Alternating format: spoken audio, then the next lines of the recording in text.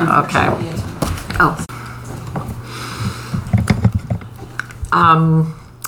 Welcome, everybody. And this is the Unprepared podcast. Yes. That takes place at H House. And we are so fortunate today to be talking to Elizabeth Kerlikowske. Hi, Elizabeth. Hi, Bonnie. Hello, all. And Elizabeth is our own queen of poetry. We call her because she has done so much for poetry in Kalamazoo through all the work that she has done through Friends of Poetry and probably a lot of other things that I'm not even aware of. This is true. So I thought we could make sure to bring some of that out. Okay. If this were one of those podcasts where the host is prepared, then I would have done a lot of research and found out what exactly you have done. But I actually think it would have taken a lot of time because you've really done a lot, Elizabeth. Well, you have better things to do. So what I know about is the Friends of Poetry, which is a really important organization. And how long were you one of the founders? No, I was not. Martha Moffat, I think Judy might have known her. I don't know. Martha Moffat started in 1976. So how old are we? Someone do this math. 47 or 46. Get a bunch of writers together. Nobody can do math. Okay. So it's a 47-year-old organization, and we have done a lot. I've been really happy with it. I've been with it probably for 40 years. Yeah, and the events that you do are really fun, and the publications. Mm-hmm. We've had many events, and we used to have more before the pandemic. And, we publish books now with Celery City. We have a chapbook contest every year. And the kids contest. We have the longest-running kids poetry contest in Michigan. The poems that ate our ears, so that's good. And what was the reading event that you always used to do at the museum? That was a really fun one. I love that one, Artifactory. That was great. That was where we had people in the community write about stuff that was in the community or in the museum.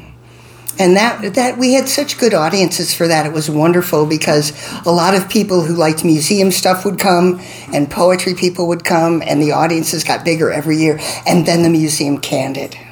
Yeah, why did they decide not to do it? I think because Tom Dietz retired. Oh, and he was the person who did it, and the other person didn't want to do it. Isn't that, you bring up something really cool that, like, whenever most people in this room are really interested in literary events, per se. We'll go to things. But, any way you can get them mixed up with something else and get people who wouldn't normally go to a literary event. Now, what's made me really happy is some people up in Bel Air, in the northern part of Michigan, heard about Artifactory, and they are now doing Artifactory. So I gave it to them. I said, you can use the name. Go ahead. They do it for a local museum? Mm-hmm. Yeah, I was really pleased. Oh, that's great. But didn't you also allow it that it didn't necessarily have to be in the museum, but it could be around here. Yeah, something historic. Right. Yeah, that was really fun. And all of this work that you've done in the community, you did while you were teaching full-time.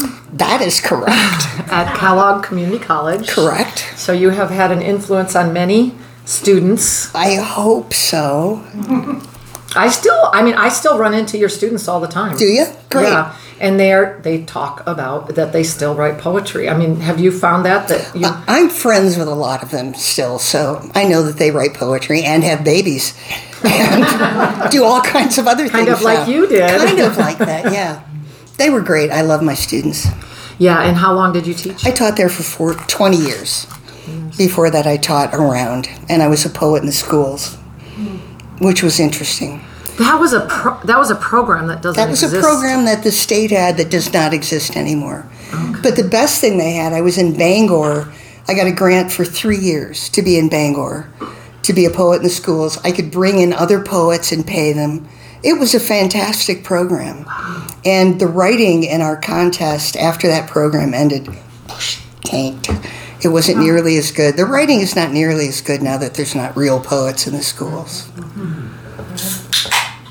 Was it actually a full-time job or kind of a part-time? It was full-time. Wow, what a great... And it was through KPS? Or? No, it was through the state of Michigan. Wow, what a great... Well, it was a great program. It was fantastic. Was it federally funded?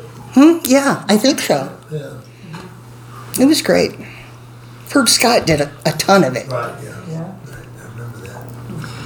And also, while you were teaching, you got your PhD. While you were teaching and doing all this, you got your PhD at Western. I did get my PhD because Kellogg would pay for the whole thing, and then I got a raise when I got it. So I would be kind of a moron not to get a PhD. It's kind of funny, the first time I ever came across you, you are so much known as a poet. My first interaction with you as a writer, believe it or not, was your winning entry to a fiction contest. I know. So you also seem to have been able to write whatever you wanted. I do like to write whatever I want to. I write everything. And I don't decide when it's going to be until I've started it. So, I don't know. It's just some things need to be written about in different ways. Are you writing, mostly you're writing poems, is that true? I'd say mostly. Yeah.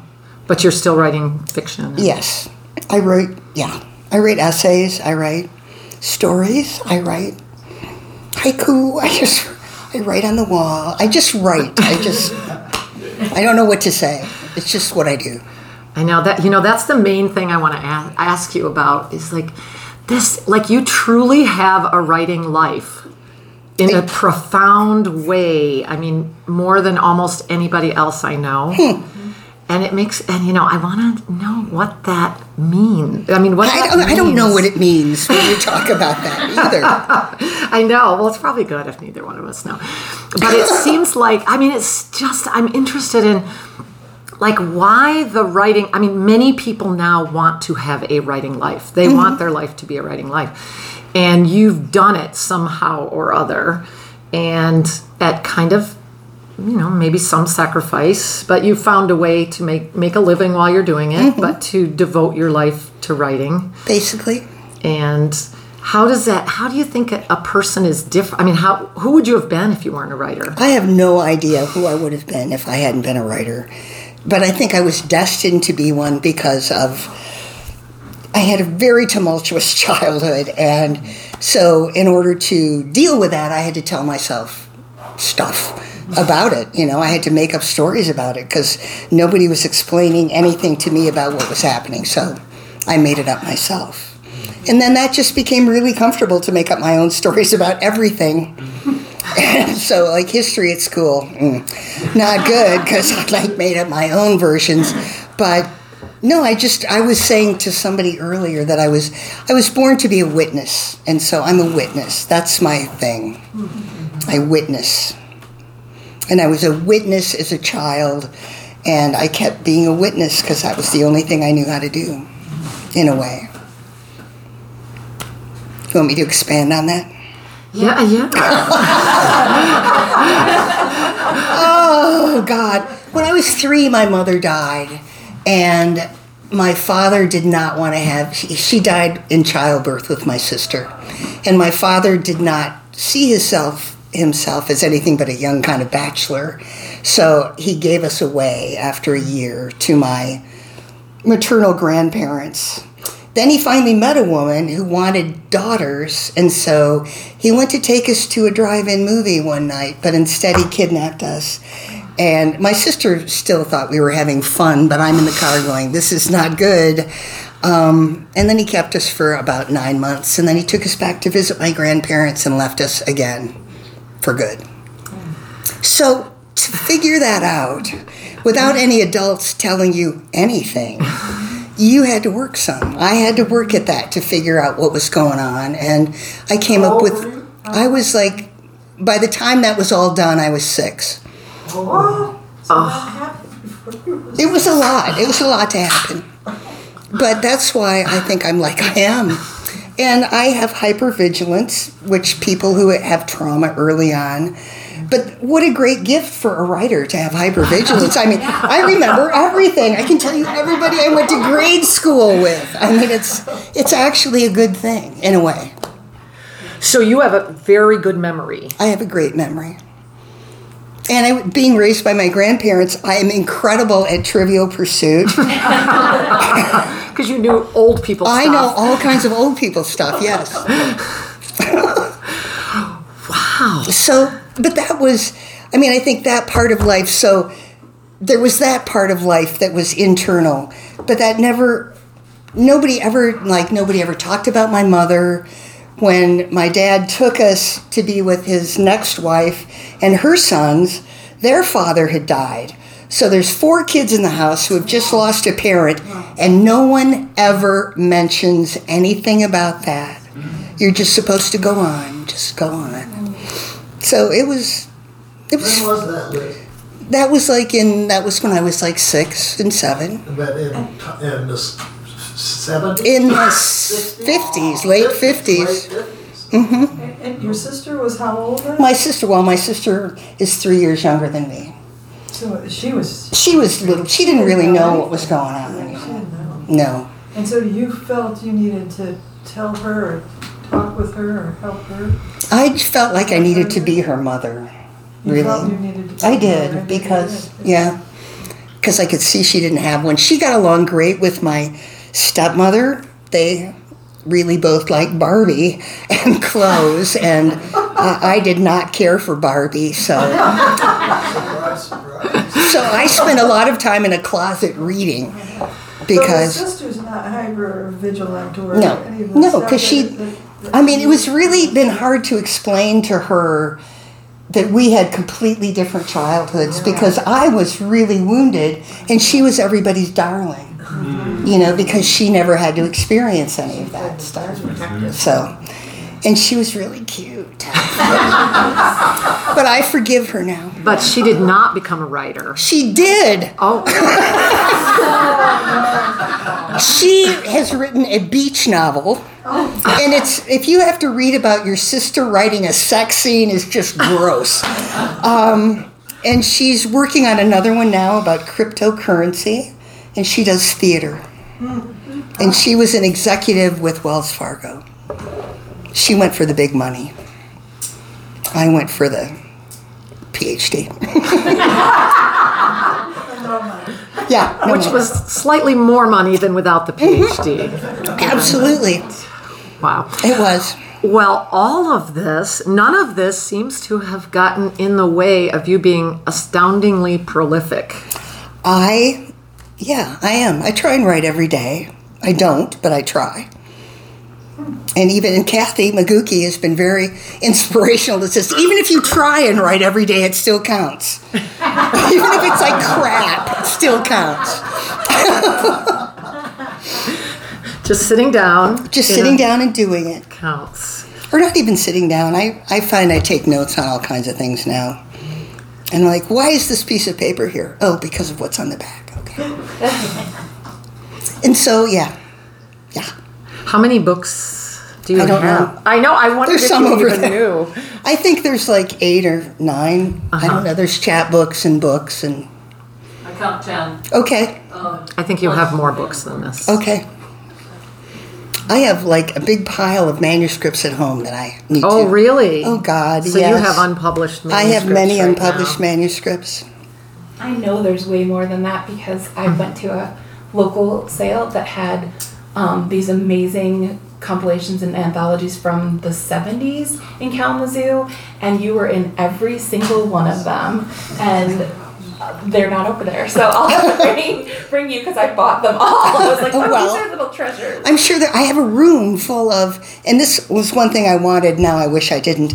Carol Arnett was a writer up in Mount Pleasant a long time ago, and I went to his office once, and he had a shelf of his publications, and I thought, oh my God, that's what I want someday.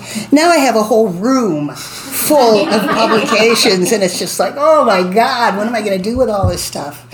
But Yeah, so I guess I've achieved my dream. Having too many books. But yeah, I want to keep writing. Yeah, I can't imagine you not writing. I can't either. And you have been very helpful to many of us local writers. Your critiques of our poems have been very helpful to people in this room and beyond. Not just mean. I have actually never seen you be mean beyond, I mean, do you, you don't, you're not mean. You are. I'm mean in here. Are you? But I'm not mean outside. I think mean thoughts. You do. I do, but then I try and make it nice when it comes out. Well, but I do think it's very helpful to be able to say as a critic when something is not working. I mean, if you can say that in a nice way, that's great. But I do think that many of us need that. We need to hear when something isn't working. Well, Sydney Peters, who is in this room, and I are working on a book. And we were working yesterday. She's doing the photographs for a long poem that I wrote. And we were sitting there, I'm going like, no, I hate that. She's like, I want it. I don't want it. I want it. Okay, fine. Wait a minute. These are your own works? These are my. Let me talk about this, okay? Okay, Elizabeth's holding something that looks like a hollowed out bone that has been polished to a gloss. Yes, it is a utensil of some sort that a friend of mine made as he was a woodworker, and as he began his slip into dementia, he started carving these fantastic utensils, and I didn't know where it was coming from. I just knew that he couldn't remember what he'd seen the night before and stuff. And so once friends figured out what was going on, because he has no family, so we've been taking care of him, but he carved 21 of these beautiful utensils, and then he was done. And he's never been back into his shop. I'm trying to get him to sell Sydney some stuff, but he can't part with it yet. But anyway, so I really wanted to get these displayed because I thought they were fantastically beautiful. So they're going to be in an art show at the Richmond Center in September. It's yes. Friday. It's like September 22nd. September 22nd is the opening, It's the opening, but I believe it opens in August. Yeah. You can walk through it. And this is a project called Photosynthesis that's been going on a while, and like really a long time. And this is our second exhibition, and it's really great. I mean, it's full of really well-known artists in the area, and it all deals with the topic of photosynthesis. But I thought the wood and this went with it, and then I wrote a long poem to go with it. I wrote a stanza for every utensil, and you can laugh, that's fine. It's really hard to come up with some of them. And then I kept sending this like 24 stanza poem out, and nobody wanted to publish it. And then I typed it up as prose. Right away, I got it accepted. So, bingo. So, yeah, prose and poetry, very close. Wow. Yeah, isn't that the thing? This structure. It's all form and structure. Yeah, and this is what the prose version of it looks like, but it's, Sydney's going like, they need to be square, and I said they are square, really, but that's just the prose version. Yeah, and if they're published, they'll be shorter and look chunkier. They'll look more like chunks. Yeah, and you have done a lot of poetry that goes with artwork. I love doing acrostic stuff. Meeting Mary Hatch was like a crucial thing in my life. We were at a party at Arnie Johnston's house, and I knew who Mary Hatch was, and I loved her painting, and so I went up to her and I just said, I would love to write to your paintings. And she said, great. And then a year went by, and at the next party at Arnie's, she was there, and I said, let's really do that this time, and so we did. And she would send me a couple of paintings without titles, and then I would write stuff and send it back to her, and she liked it, and we're still doing it. We're working on volume 2. Sydney's holding up the book now, Art Speaks. And so this book is all Mary It's all Mary's Hatch's paintings and my poetry that goes with it. Oh, it looks beautiful. It really is beautiful. And how was that published? How did we do that? I mean, was it through an art publisher? No. We had it accepted by a publisher that lived briefly in Grand Rapids a few years ago. I can't remember the name of it. Caffeinated Press. Oh, yeah. They thought they knew way more than they did. Yeah. And so they accepted it, published a copy. We hated it. So then we did it ourselves. River Run Press. River Run Press, right, in parchment. Yeah. And Linda Zuska laid it out. Yeah, so you had control over what Yeah, it looks like. Because yeah. it does seem like with the artwork, it's a different... Oh, Mary was totally... The book is arranged according to colors.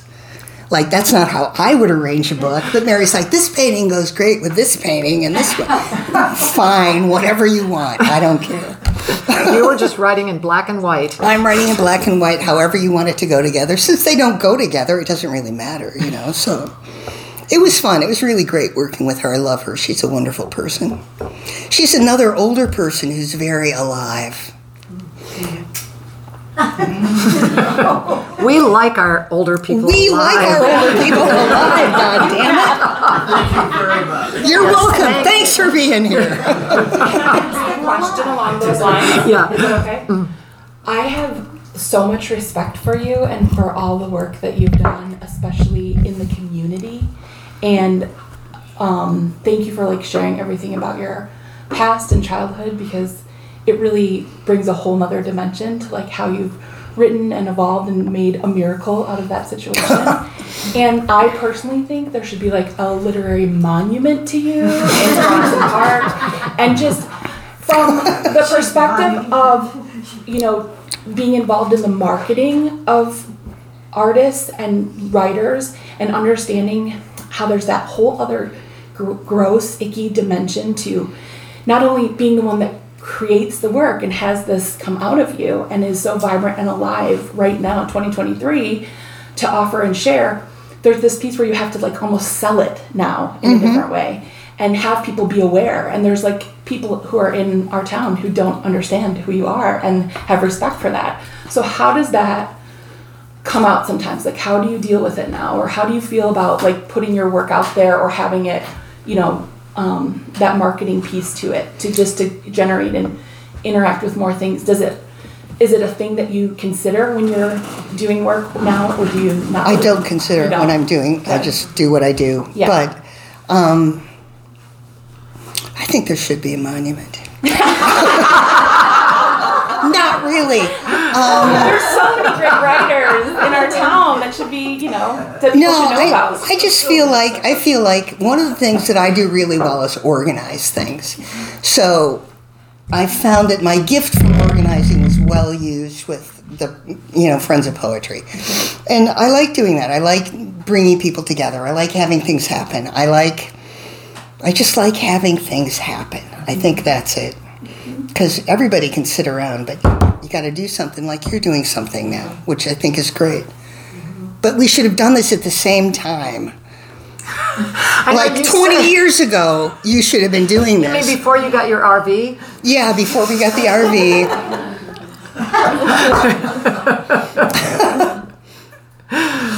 Well, we were hoping that you would be willing to read some poetry to us, maybe for 20 minutes or so. Well, I'd read something. And we could break it up a little bit if you wanted to. Read as long as you want to. And well, I went to my bookshelf, which is, of course, full of my books, and I picked out some that had things in them already from readings I'd given. Oh, you mean sticky notes? Yeah, and I was curious to see if I'd sticky noted the same things in each one, but I did not. So they're all different. So, what do you want to hear about? I don't know. I'm hoping... I have a secret love for your poems about the family cottage. I don't know why. You do like those. I really do. I mean, in Elizabeth's family, there's a family... And now that I've heard Elizabeth's story laid out in this way, it does... I'm actually not sure, now what part of the family how that cottage connected. It is really difficult to... Because my grandparents had a cottage. and that's the cottage. My dad had cabins, so there's the cottage. I wasn't overprivileged, and the cabins. It's too much. I do like children, troubled children in the water, I guess. Troubled children in the water. Or What near is- the water. See, Well- so those are the poems I like of yours. Well, that's not what I'm going to read. Because it's not marked in here. Oh, there's some water in this one. It's frozen. Is that okay? Where I am going to enjoy whatever you choose Okay. to read. This is called Career in Ives. This is with the stepmother that loathed me, and I hated her as well. Bud is my dad. Bud takes us ice skating at the inlet, a smooth channel of ice onto the big lake. We are dressed beautifully in expensive, oily-smelling wool and unquiet corduroy. Bud builds a bonfire with crystallized driftwood by some downed logs where Phyllis poses with Indian blankets and a thermos of cocoa. Her boys' thick black skates slash the ice as they fight over each rock, each stick. Sis carries her baby deer. They are dressed alike. Phyllis loves Sis because she was born with amnesia. I came with memories. We have white skates that catch the setting sun like golden teeth as Bud chases us. When everyone is breathless, we head to the fire for hot chocolate. When my cup is under the spigot, nothing is left. Phyllis smiles. We had a war. We had a huge war. Well, the good thing is that you, as the poet, you get to win. I felt like I won even then, which I'm sure made me a really obnoxious child. I'm sure I was horrible to this woman, but she was horrible to me, so it's all fair. I'm so sorry. My phone is on Do Not Disturb. So, Yeah, but you do write a lot. You have a lot of poems from childhood, and are they mostly true? they are true. They are true. Okay. Like, this is my autobiography of my childhood. And then this one, oh God, your table. That's okay. Don't worry about the table. Your books are. The Pocket Prof. This is one of my best sellers. Not really, it's a grammar book we put together at Kellogg. But it was really fun to put together a grammar book. Thank you, ma'am. A grammar poetry book would be Well, that would be a good idea. So, was I going to read something right then? Yeah. And then I interrupted myself by this book, Last Hula, I wrote when my dad was dying. And I would go down there and visit, and then I would come back and I'd write, but I never read anything over again because I just needed to write it down. And then I looked at it all later on after he was gone. And then I saw that I had like a book, but I didn't really think about it at the time because I just needed to do it.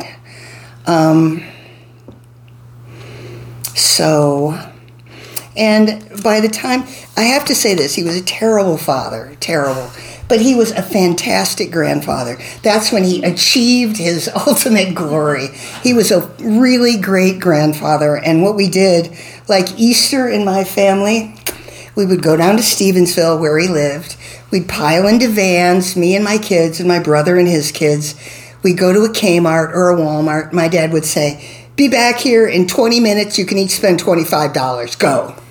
That was our Easter. The children thought it was great. $25 I can spend of my own. Oh my God. And then we'd end up and he'd have a huge line of stuff and we'd be checking out and filling it. Anyway, it was crazy. It was crazy stuff. But so he was good at that. That's what I wanted to say. He was good for something. I don't know what I want. Oh, You can read a couple of them to give us a flavor. I mean, Okay. he was also really a character. He was a character. Oh, maybe I'll read that one first. Like those who didn't have to have him as a father really enjoyed him, right? Yes, everyone loved my father. Well, he was really entertaining. He would sit around and talk about how he and Mel Torme wrote the Christmas song when they were in college. And he said, Mel Torme's real name was Bob Faber. I've looked this up. It was not. And he had a hernia operation in Canada. And he said that his roommate was Willie Shoemaker, the jockey. And Willie Shoemaker was getting all these flowers. So my dad sent himself flowers from the Prime Minister of Canada. That's the people I come from. So you shouldn't find it hard to believe that I write. Okay, these are about his ears. He had really big ears. Earache. The dad borrowed his ears from Mr. Potato Head and kept them. They were flesh-colored at first, but he broiled them to perfect pitch on the golf course and then froze them snowplowing with his head out the window of his Bronco. He stewed them in gin and tonic and smoked them with Camels until they were the ideal medium for flowery cancers that had their own culinary needs. A surgeon filleted his right ear, the tenderloin, and stuffed it with Rush Limbaugh. At the end, they wore scales like sunfish. Those ears were the color of Merlot, a furred, rich loam his daughter could almost plant a kiss in. He was pretty funny. This is not funny, but when he died, I was there when he died, and my stepmother and I are leaning over him, and he was a trickster, he was a kidder. So he took what we thought was his last breath. Silence. We're sad. And then he breathes again. We burst out laughing. It was just so Bud. Your dad, you breathed again. You just are terrible. So it was just, I never thought that I would feel that way when somebody had just died, but it was so weird. Okay, read another about you. Yes, ma'am. Well, I won't read from the dead book. Let's see what we have here. What did I mark before? Queen? So he didn't he have a used car dealership? No, he would be perfect for that. He was a beer distributor. A beer distributor. So he was a professional schmoozer. Grill steak like Bud does.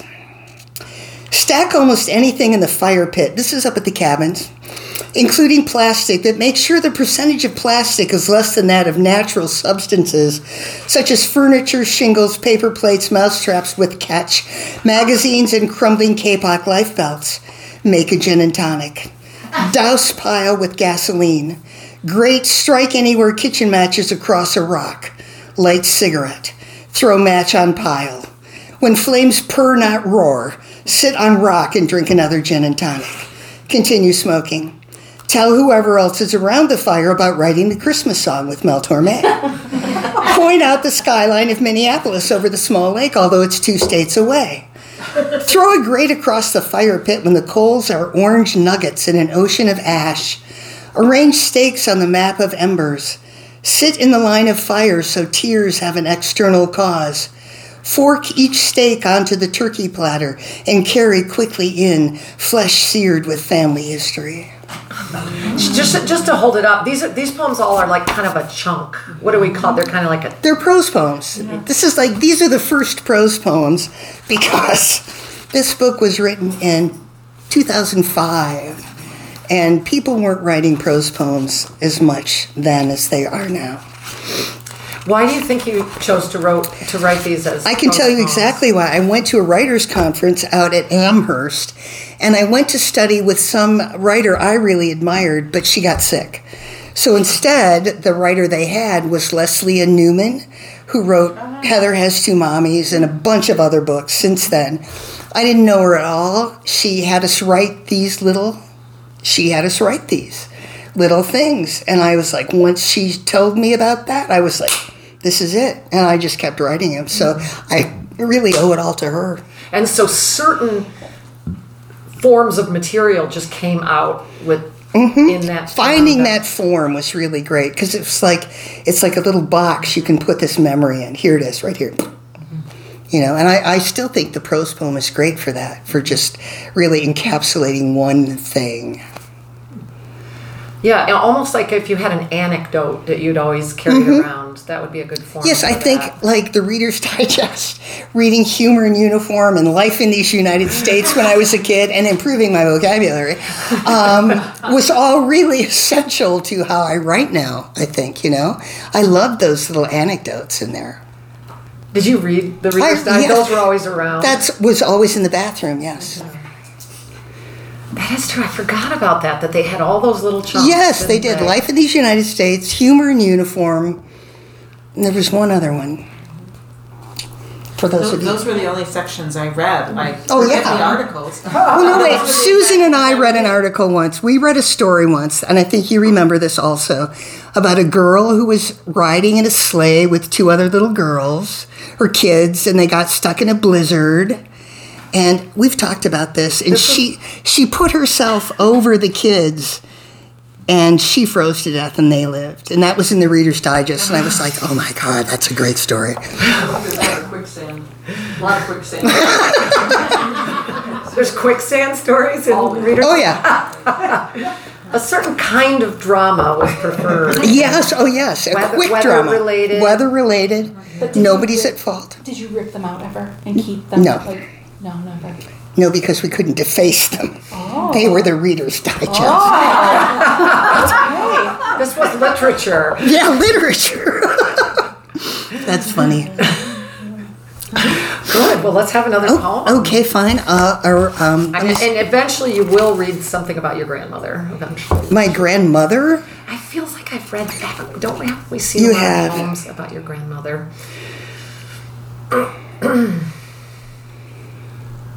Oh, I could read about how bad I was. We would like that. Okay, well, I could read about how bad Bud is, but I was bad too, so this is called So. Bud says, if you say so to me one more time, I'll slap you. I say, so, and glare at him. He turns away, taps out one cigarette, shakes his head, and sighs before he shakes loose the Zippo's hood. Slow drag. Later, I listen to the grate, and Grandpa says, she's willful. The slap of cards, counting, dragging themselves down the street. Both smoke. Gran must be standing at the table, hands on her hips, impatient with the pace of the conversation. 15-2, 15-4, and Knobs is 5. Tick, tick, tick, tick, tick. You've got to do something, Bud. What? What can I do? He really does want to help, but since he can't be here, all they can do is offer cash. A car when I turned 16, watches, rings. I don't wear jewelry.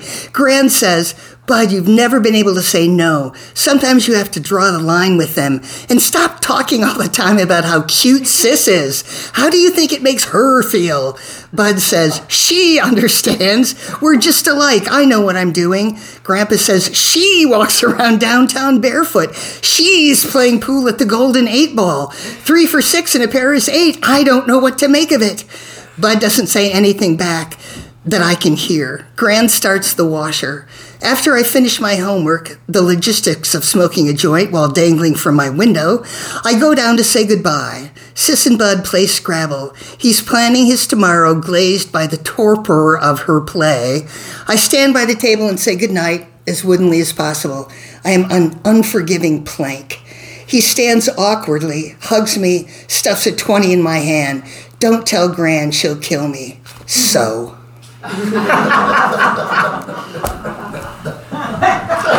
I was so awful. Did you really play? Did you go downtown barefoot and play pool? Oh yeah, my grandfather called me into his office one day and said, because he had an office downtown, he was an insurance agent. He said, you're embarrassing me walking around downtown barefoot. I said, nobody knows I'm connected to you in any way. He's like, I don't care. It didn't make any difference. That's funny getting called into your grandfather's office. I know. Especially since it's an insurance office. I know it. And especially since, he was busy avoiding my grandmother and eating breakfast and playing cards with people she wouldn't have approved of. It was great. There were all these secrets. It was just lovely.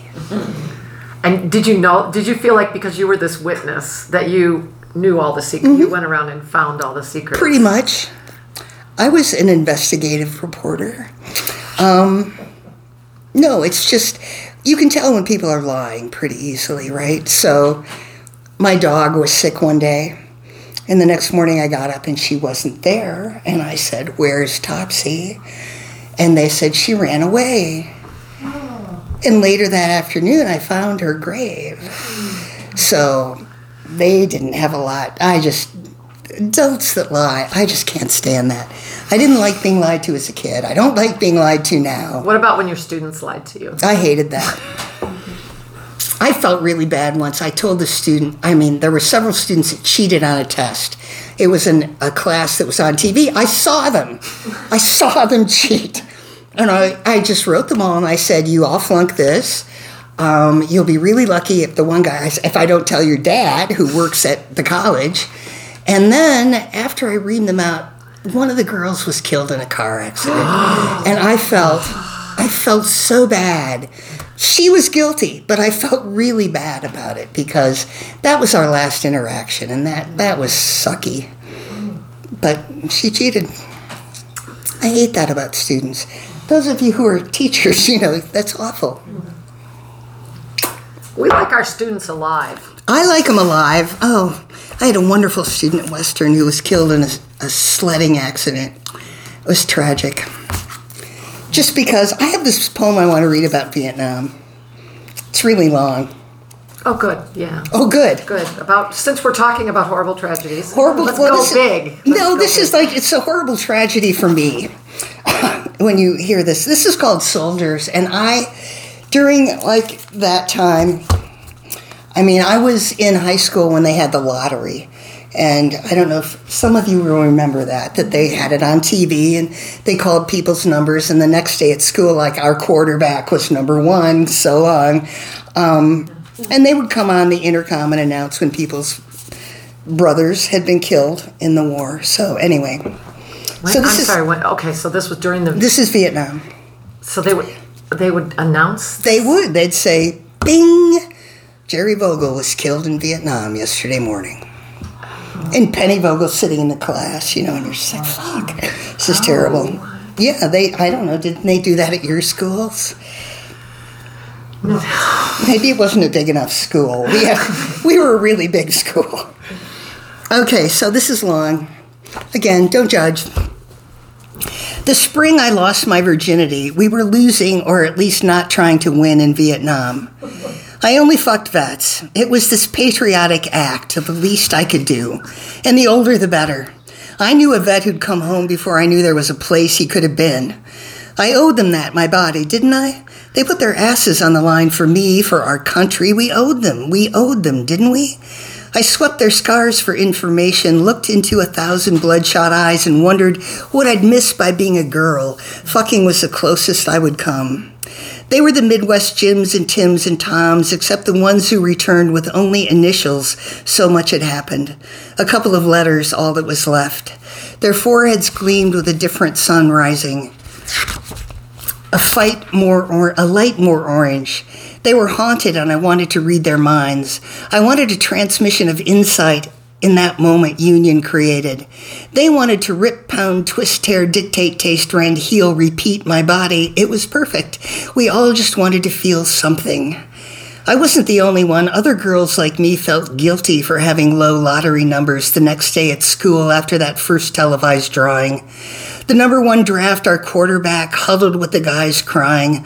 Automatically excluded from slaughter by sex, I became a soldier of the sheets, underneath or over, in my hand, between my legs, in my mouth, in his mother's house. I did this for my country. I wanted the forbidden truth that permeated the air vets breathed, the semen they ejaculated or withheld, because it was too much like dying. Ghosts I wanted to flesh out and color with my desire for life. My empty mind I wanted filled with their silence and their stories. I wanted the guy next to me to light the joint and have the VC pick his head off. No matter how many joints I lit, it never happened. I just kept getting high, kept on looking in their wallets while they slept, finding thickly made up Asian women, their addresses, vows of undying love in a child's hand. I never knew what my cousin Steve saw in Vietnam or did. He drowned in booze when he came home, but he got used to it. Ultimately, he needed the real thing.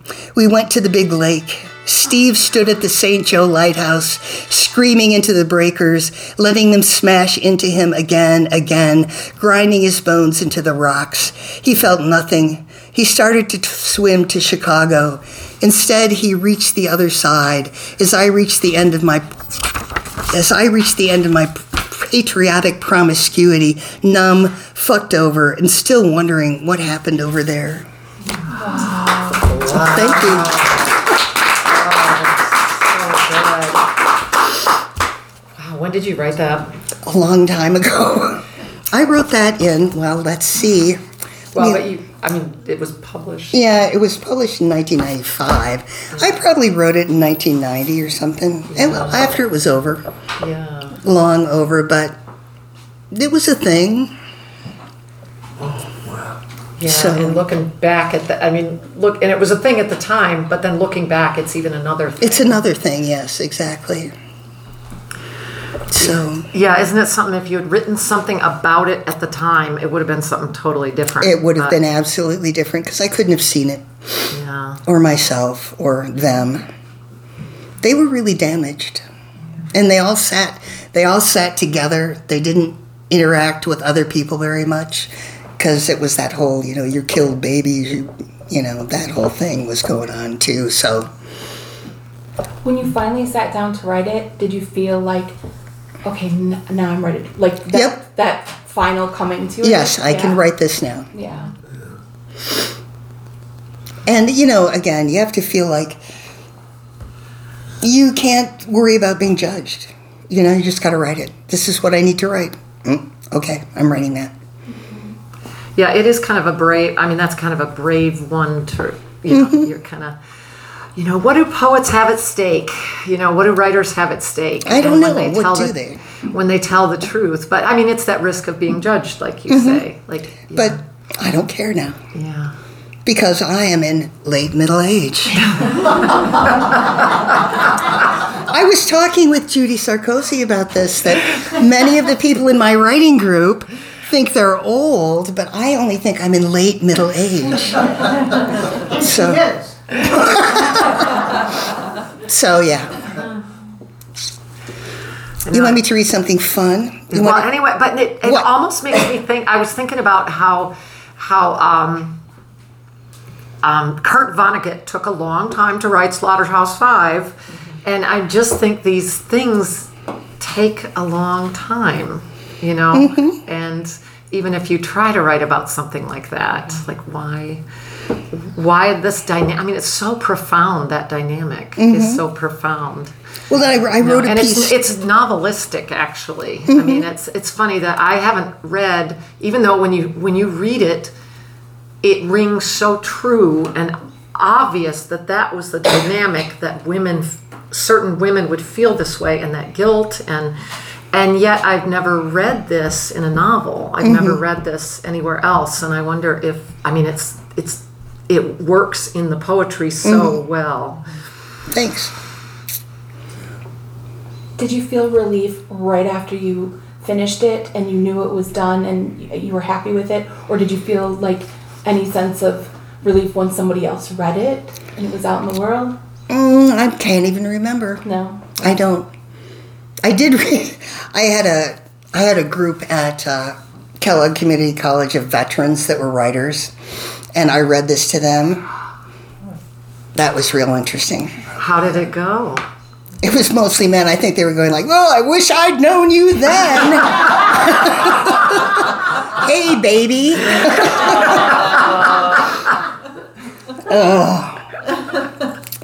But yeah, so. Yeah. So what? Let's hear some more poetry What's left? Oh, I wanted to read. about these. I wanted to read schools. this wet thing. No, I wanted to read this one because this is you. I'm working on a book about my friend with dementia and the utensils and stuff, and this is one of the poems that is from that, and it's called Tabula Rasa. After history and current events, the teacher announces the chalkboard is dirty, but it's just full of echoes of what was written before, cross-hatched with memory. She asks a child to erase it. The long yellow eraser swoops phrases away, but leaves dust rearranged into lines that don't mean anything. Stubborn words disappear, but not their after images. Meanwhile, broken pieces of letters sift into the chalk tray like pieces of the globe if it exploded. How quickly 40 years disappear.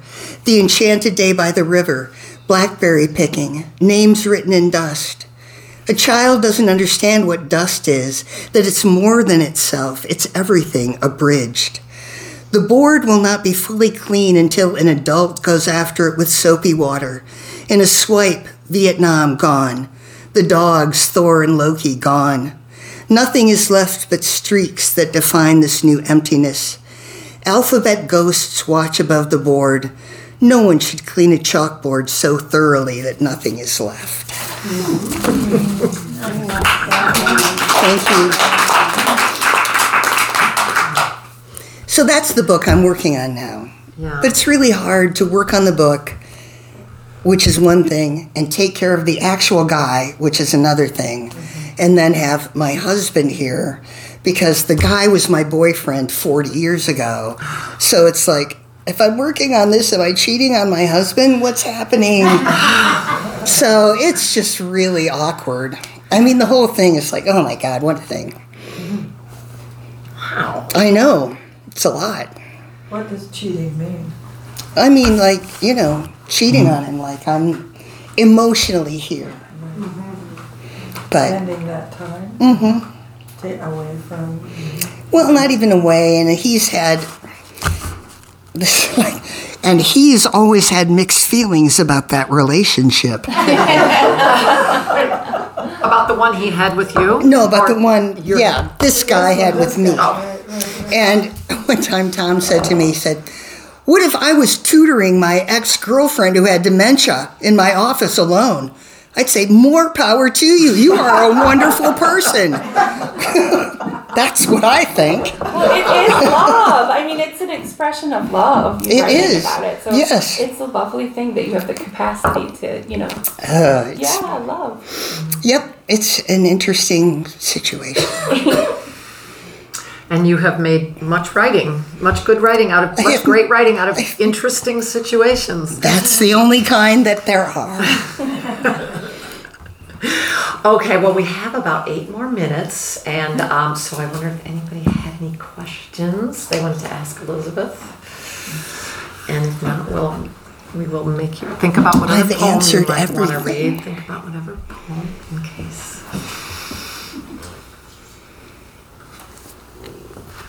What other poem might you want to read? This is my latest book, which when I was looking at the other book seems really, I don't know, it's okay.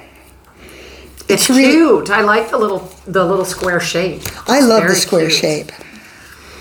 Well, and it allows you to have long lines. Very long lines and very fat lines. Oh, yeah, fun. And some of them are prose poems. Since I mentioned my husband, I'll read this one for him. This is called Thanatophilia, or the love of death. Since your impending death moved in with us, quarters are tight. You and she on the couch snuggled up under the pall, your nightly catalog of TV tragedies. You give her all your attention, wanting and not wanting her to tell you what you don't want to know. When I speak, she speaks louder. When I think I'm talking to just you and you don't answer, I know you're both crypt shopping. You snap at me because your patience only extends as far as death. She shares your bed and loves the syncopation of your apnea. She urges you to eat more, points out the dying are thin, that smoking is just not that bad and kind of sophisticated. She says you could exercise a lot less. That might bring the big one on. She's busted up our card game playing by diverting your attention to the omnipresent question, heart attack or stroke. My money's on stroke. Until then, absolutely never stray in your thought from your death. That's what keeps you alive.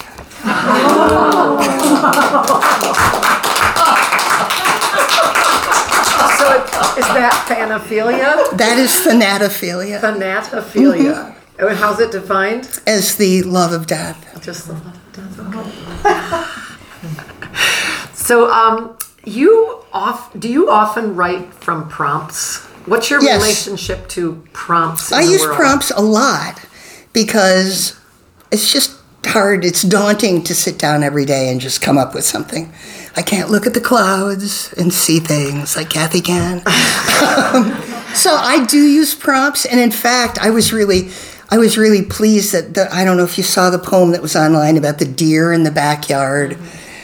Like that was from a prompt I wrote. It was I saved this list of stuff of things that kids could do in the summer. And it's like, find a picture of this and this and this and this. And so I used all those. And then the last one said, find a picture of people spelling words with their bodies. And I thought, oh, I love that. So I tried to put all that into one poem, and it turned out really well. For a little while, you were posting prompts. I know I was doing that during the pandemic Yeah, to be a thank good you. Friends of Poetry president. Yeah. So But a lot of times you'll have a prompt, but even though your poetry is very personal, something that prompt in the world will often strike you. it will, or it will do nothing for me, and then I just go, well, that prompt is fucked up. I'm going to write about this, which is what I really want to write about anyway. So I like Works that. backwards, but yeah, exactly. Here, don't do that prompt. Okay. I love that. Like a prompt can make you angry enough to write a poem. in Exactly. response. Exactly. I know. Can you actually maybe crankiness? I've been thinking lately. I find myself I'm enjoying when I'm cranky now more than when I was young. I used to think it was bad to be cranky when I was young, and now I'm thinking it actually has a lot of energy in it. Crankiness is wonderful. So, do you find that it can inspire poems? Yes. Oh, yes. I think I move a lot of cranky energy. I do. And where does that come from? Cranky energy? Yeah. I don't know. Yeah. Like just Everywhere. an argument with your husband, or just a bad prompt. Oh, just, the people on my street are using... There's a lot of people who believe that a fire pit is just fine to have in a neighborhood.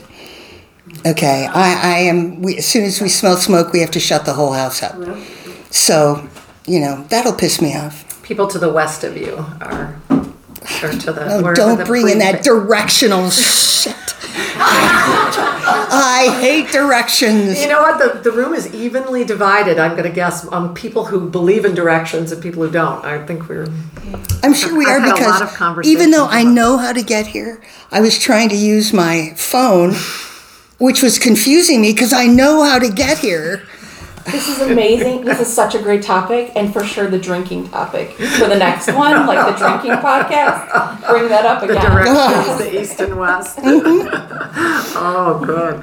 So what other, do you have any sources of prompts that you particularly like these days? I have a whole bunch of books that I've just gathered over the years, and I use those, or sometimes other people's poems. Like Julie Stotz-Ghosh wrote a poem, I don't know, a couple of weeks ago, that was about her relationship with her mother. And it was so beautiful. It was astonishingly beautiful to me. And I just felt like I had missed so much growing up by not having a mother. But it was a fantastic poem. Really beautiful. So it could kind of so you can riff off of other people's poems, whether you like them or don't like them. Right. You can riff off them. I don't know.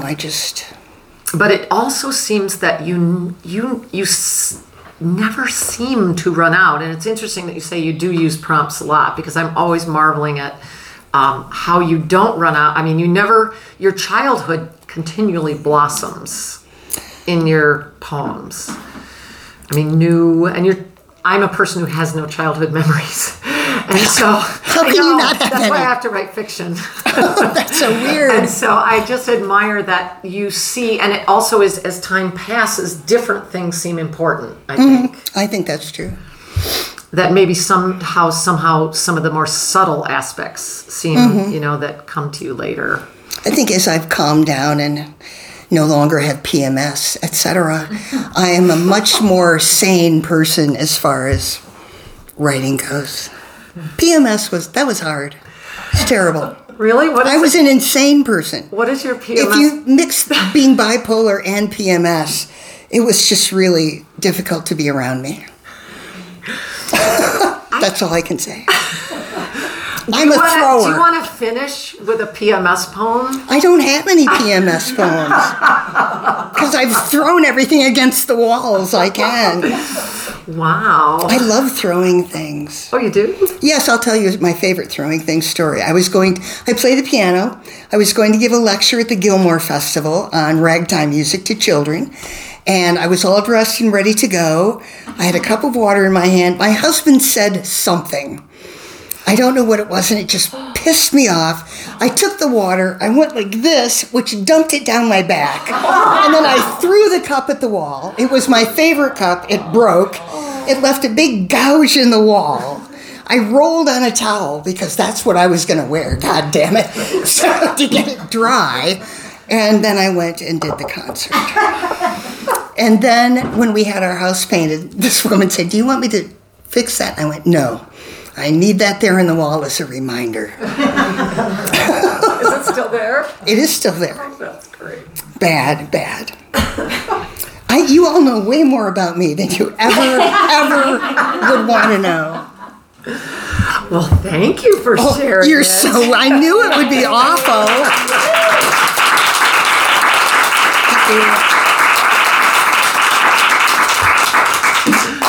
So thank you. So good. Say goodbye, Elizabeth, to the world. Goodbye, Elizabeth, to the world. And let's eat some more snacks and drink some more wine. Bye-bye. Okay.